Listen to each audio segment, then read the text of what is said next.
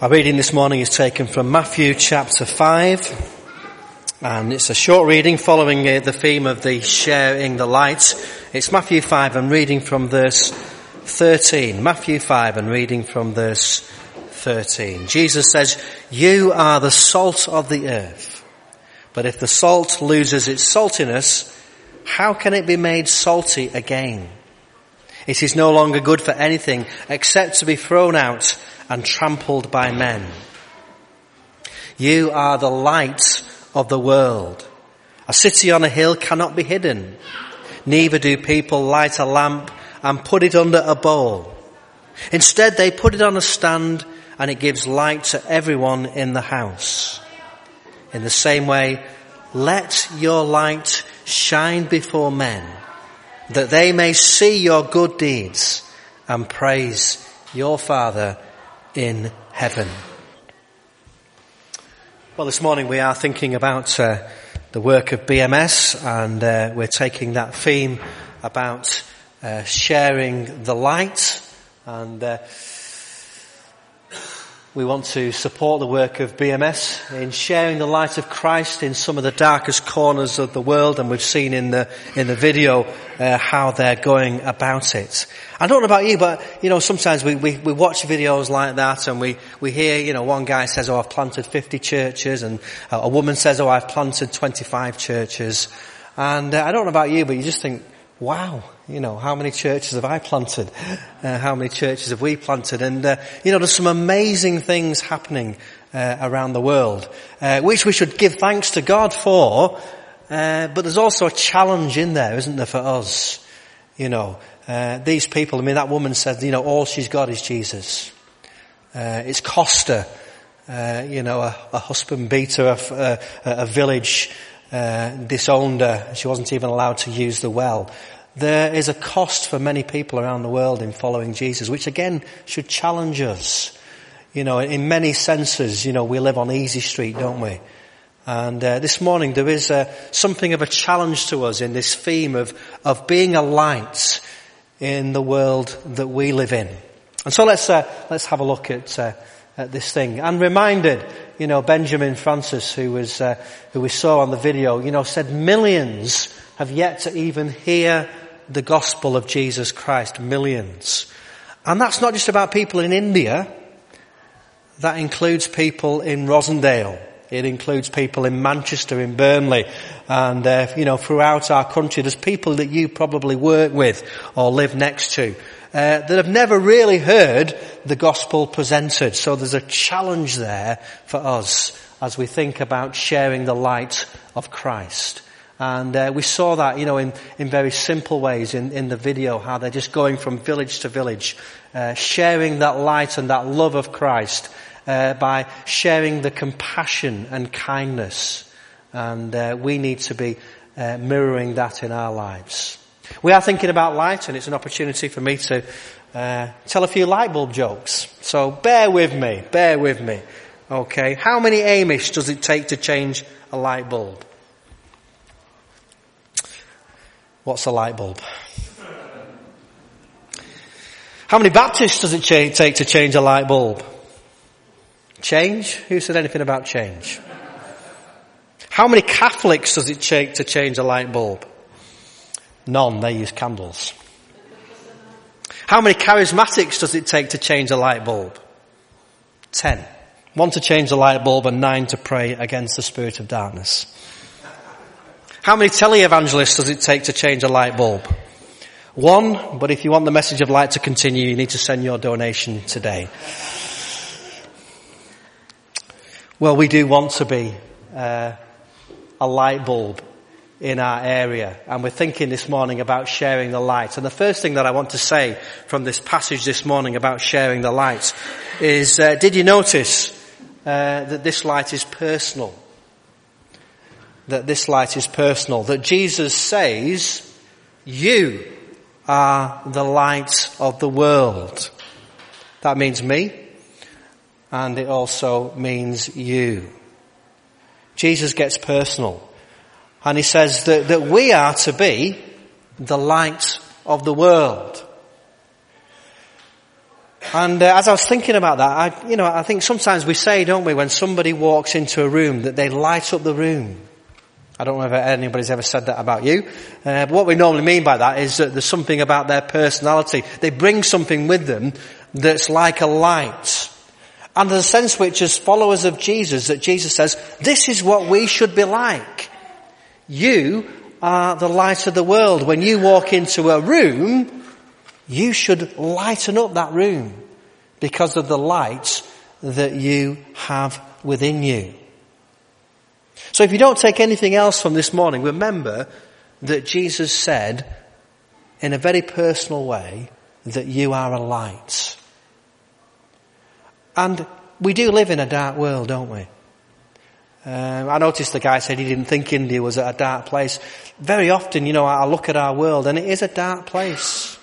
There's a lot of darkness around us. And of course, one thing that happens when a light, when you turn the light on, one of my children used to always say, where does the darkness go? Where does it go? Because it just disappears, doesn't it? The moment you switch a light on, all the darkness disappears. It's almost like, you can imagine, in the early days when they first invented lights, people would have been, amazed. They would have thought it was some great magical trick, wouldn't they? When somebody produced an electric light and the light that it gives just eliminates all the darkness. As Christians, we don't often talk about the kind of battles that we face against darkness, do we? I feel like I face a battle every Sunday morning with my computer, and sometimes I wonder whether darkness has anything to do with it. Last night it was fine as I was doing my PowerPoint. This morning at church, could I get it to come on? It took me ages. And you think, we laugh about it and smile about it, but you sometimes think, we are in a battle, and there is darkness and evil in this world, and sometimes we tend to ignore it. But remember, we're supposed to be lights. And the thing about light is when you turn on the light, the darkness just disappears.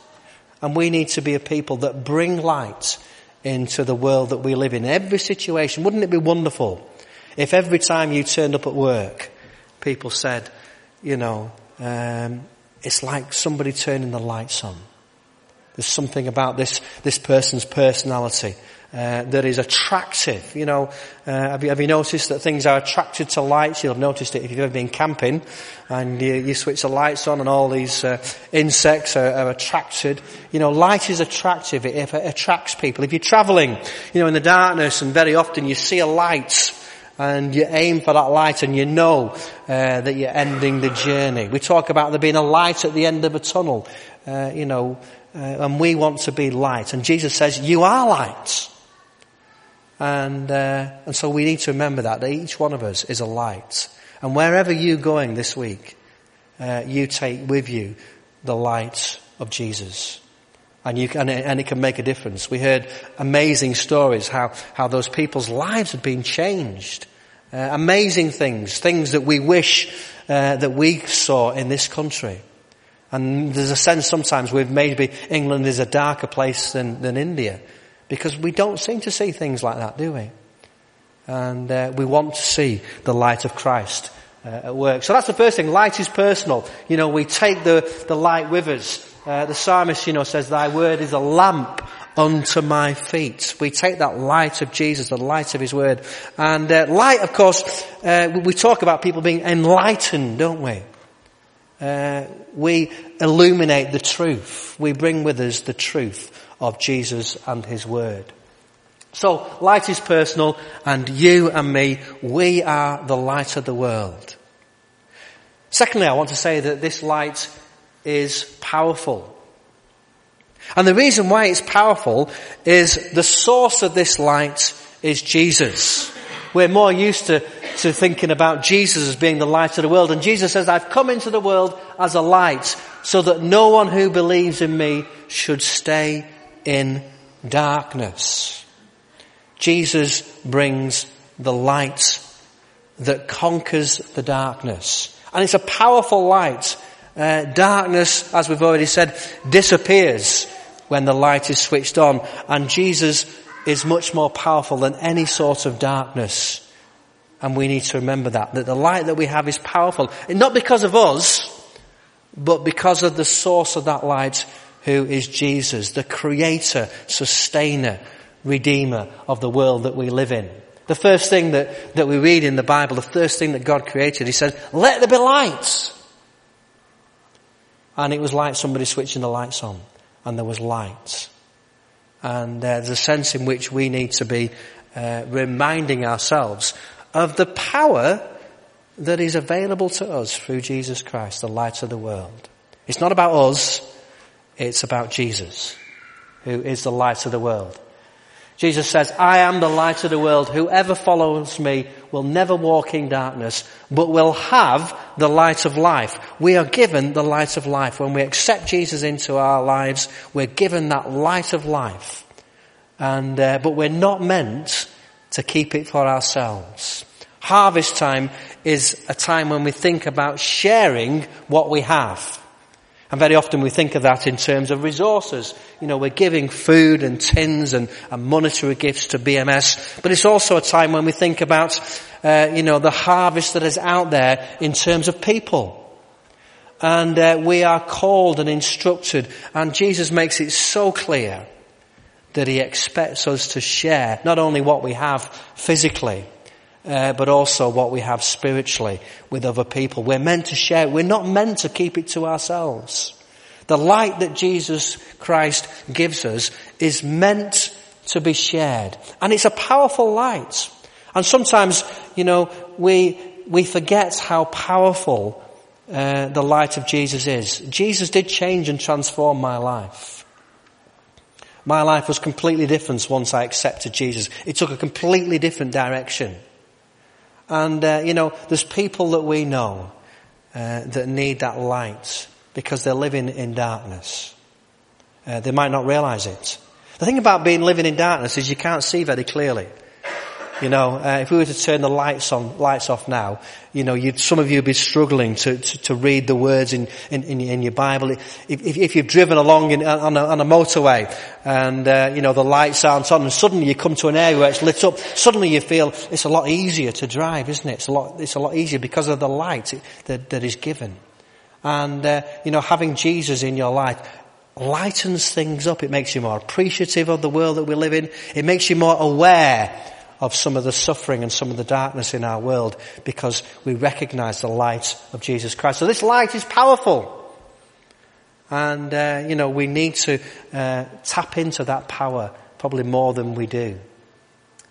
And of course, this light is projected. The light is given so that it can be projected so that other people can see. And again in that passage it says, a city on a hill cannot be hidden. Why? Because it stands out. It stands out on a hill. People can see it.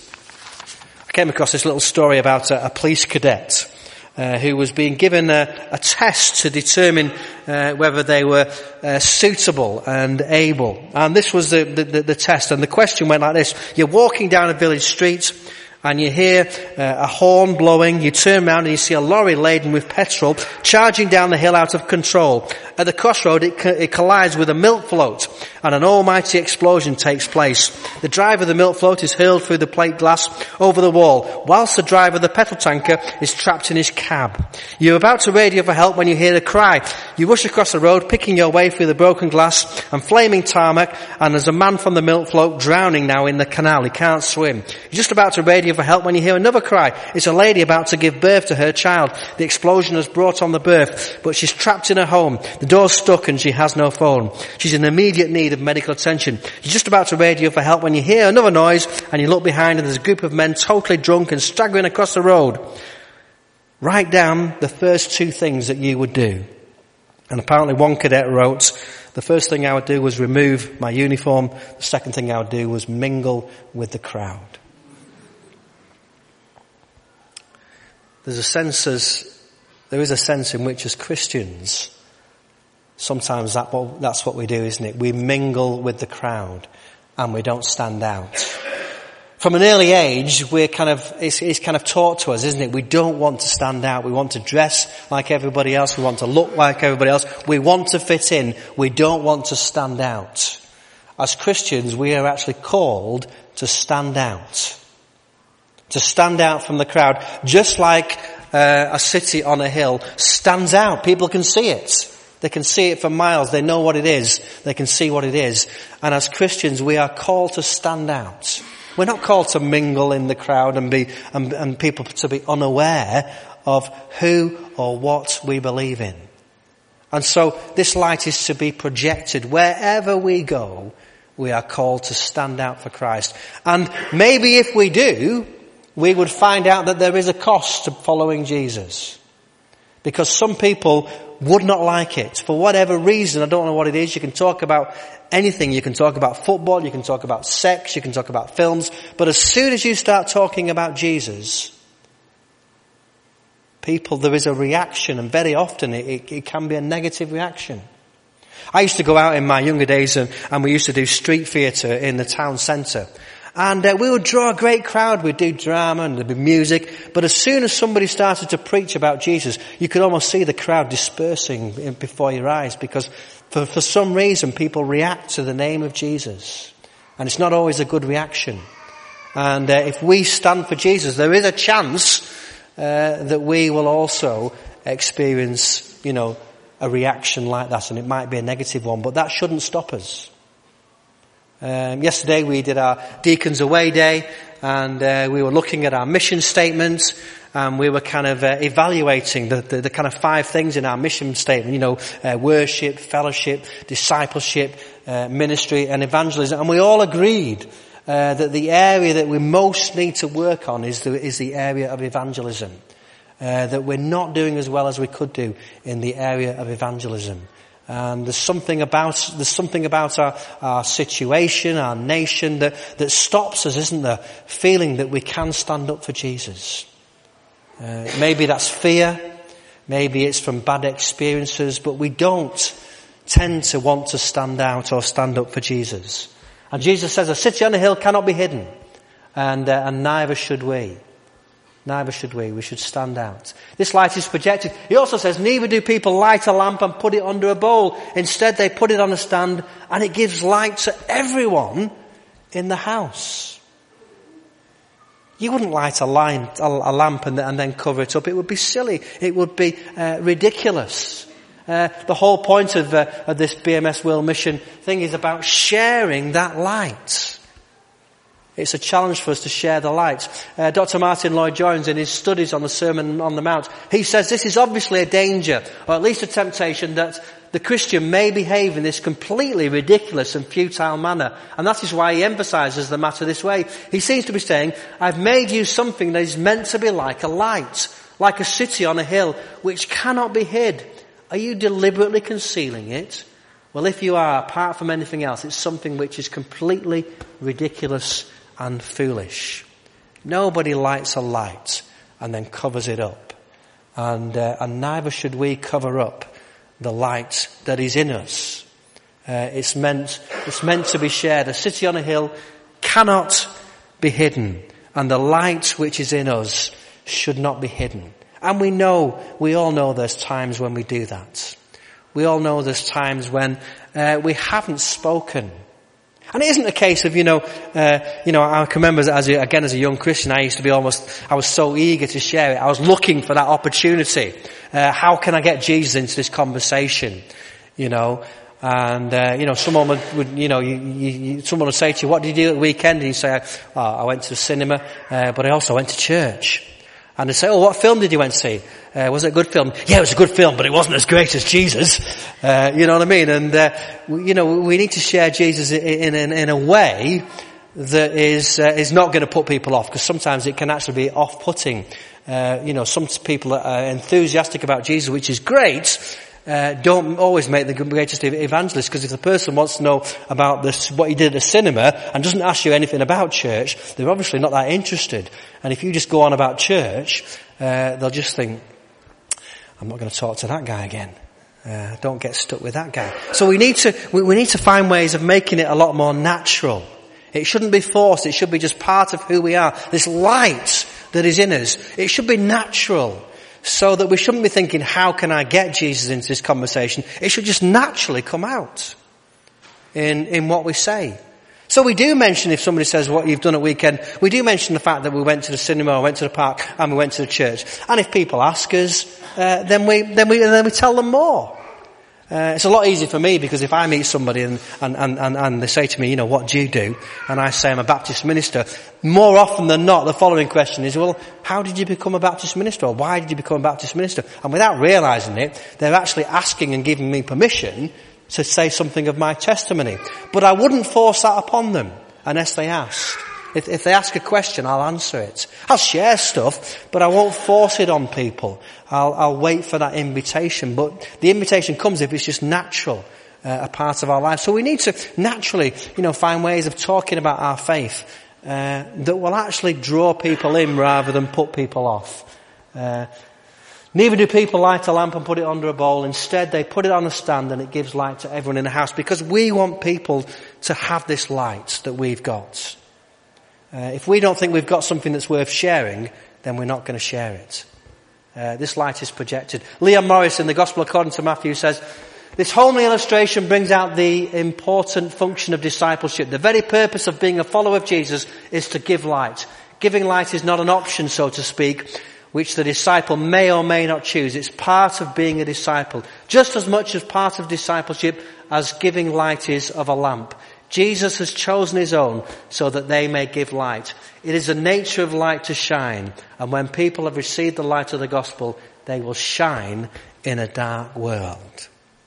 We sang the song, some of you have been singing it for donkey's years, this little light of mine, I'm going to let it shine. And there's a sense in which we just need to let it shine, not force it to shine, but just allow it to shine as we go about our daily lives. So light is projected, and then finally, this light is productive. This light is productive. It produces something. When we share this light, Jesus says, in the same way, let your light shine before men, that they may see your good deeds and praise your Father in heaven. We want people to see this light, and we want the result of that is for them to be praising God. We don't want people to think, oh, aren't we great people? We want to think people, gosh, those people have got a great God who makes a difference in their lives. We want people to see that we are about good deeds. We're not ashamed of the fact that we want to do things to help people. We want to help people in our local community. We want to support people in our local community. We want to pray for people. We want to do good deeds, but we want people to see the reason behind why we do these things. We want Jesus and God to get all the glory for what is done. So let your light shine. Let your light shine. This week, as you're going about, just allow your light to shine, and try to do good things. Not so that people will think you're great, but that so people will think that your God is great.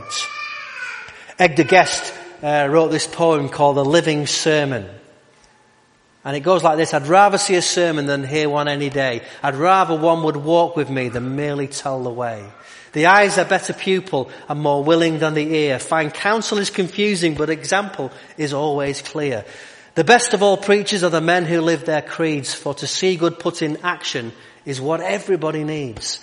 I soon can learn to do it if you'll let me see it done.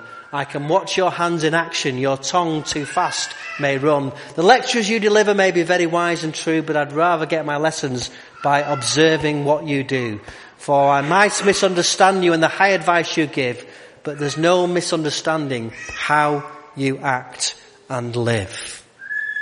This week you can be a living sermon in your neighbourhood. You can be a living sermon in your place of work. You can be a living sermon wherever you go, because people will watch you if they know that you're a Christian, and you can be a living example of what it means to have that light of life living inside you.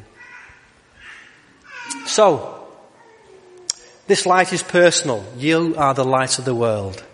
You carry that light wherever you go. This light is powerful because the light that we have comes from Jesus, who is the light of the world, who created light, who said, let there be light, and there was. This light is projected. We're meant to share it.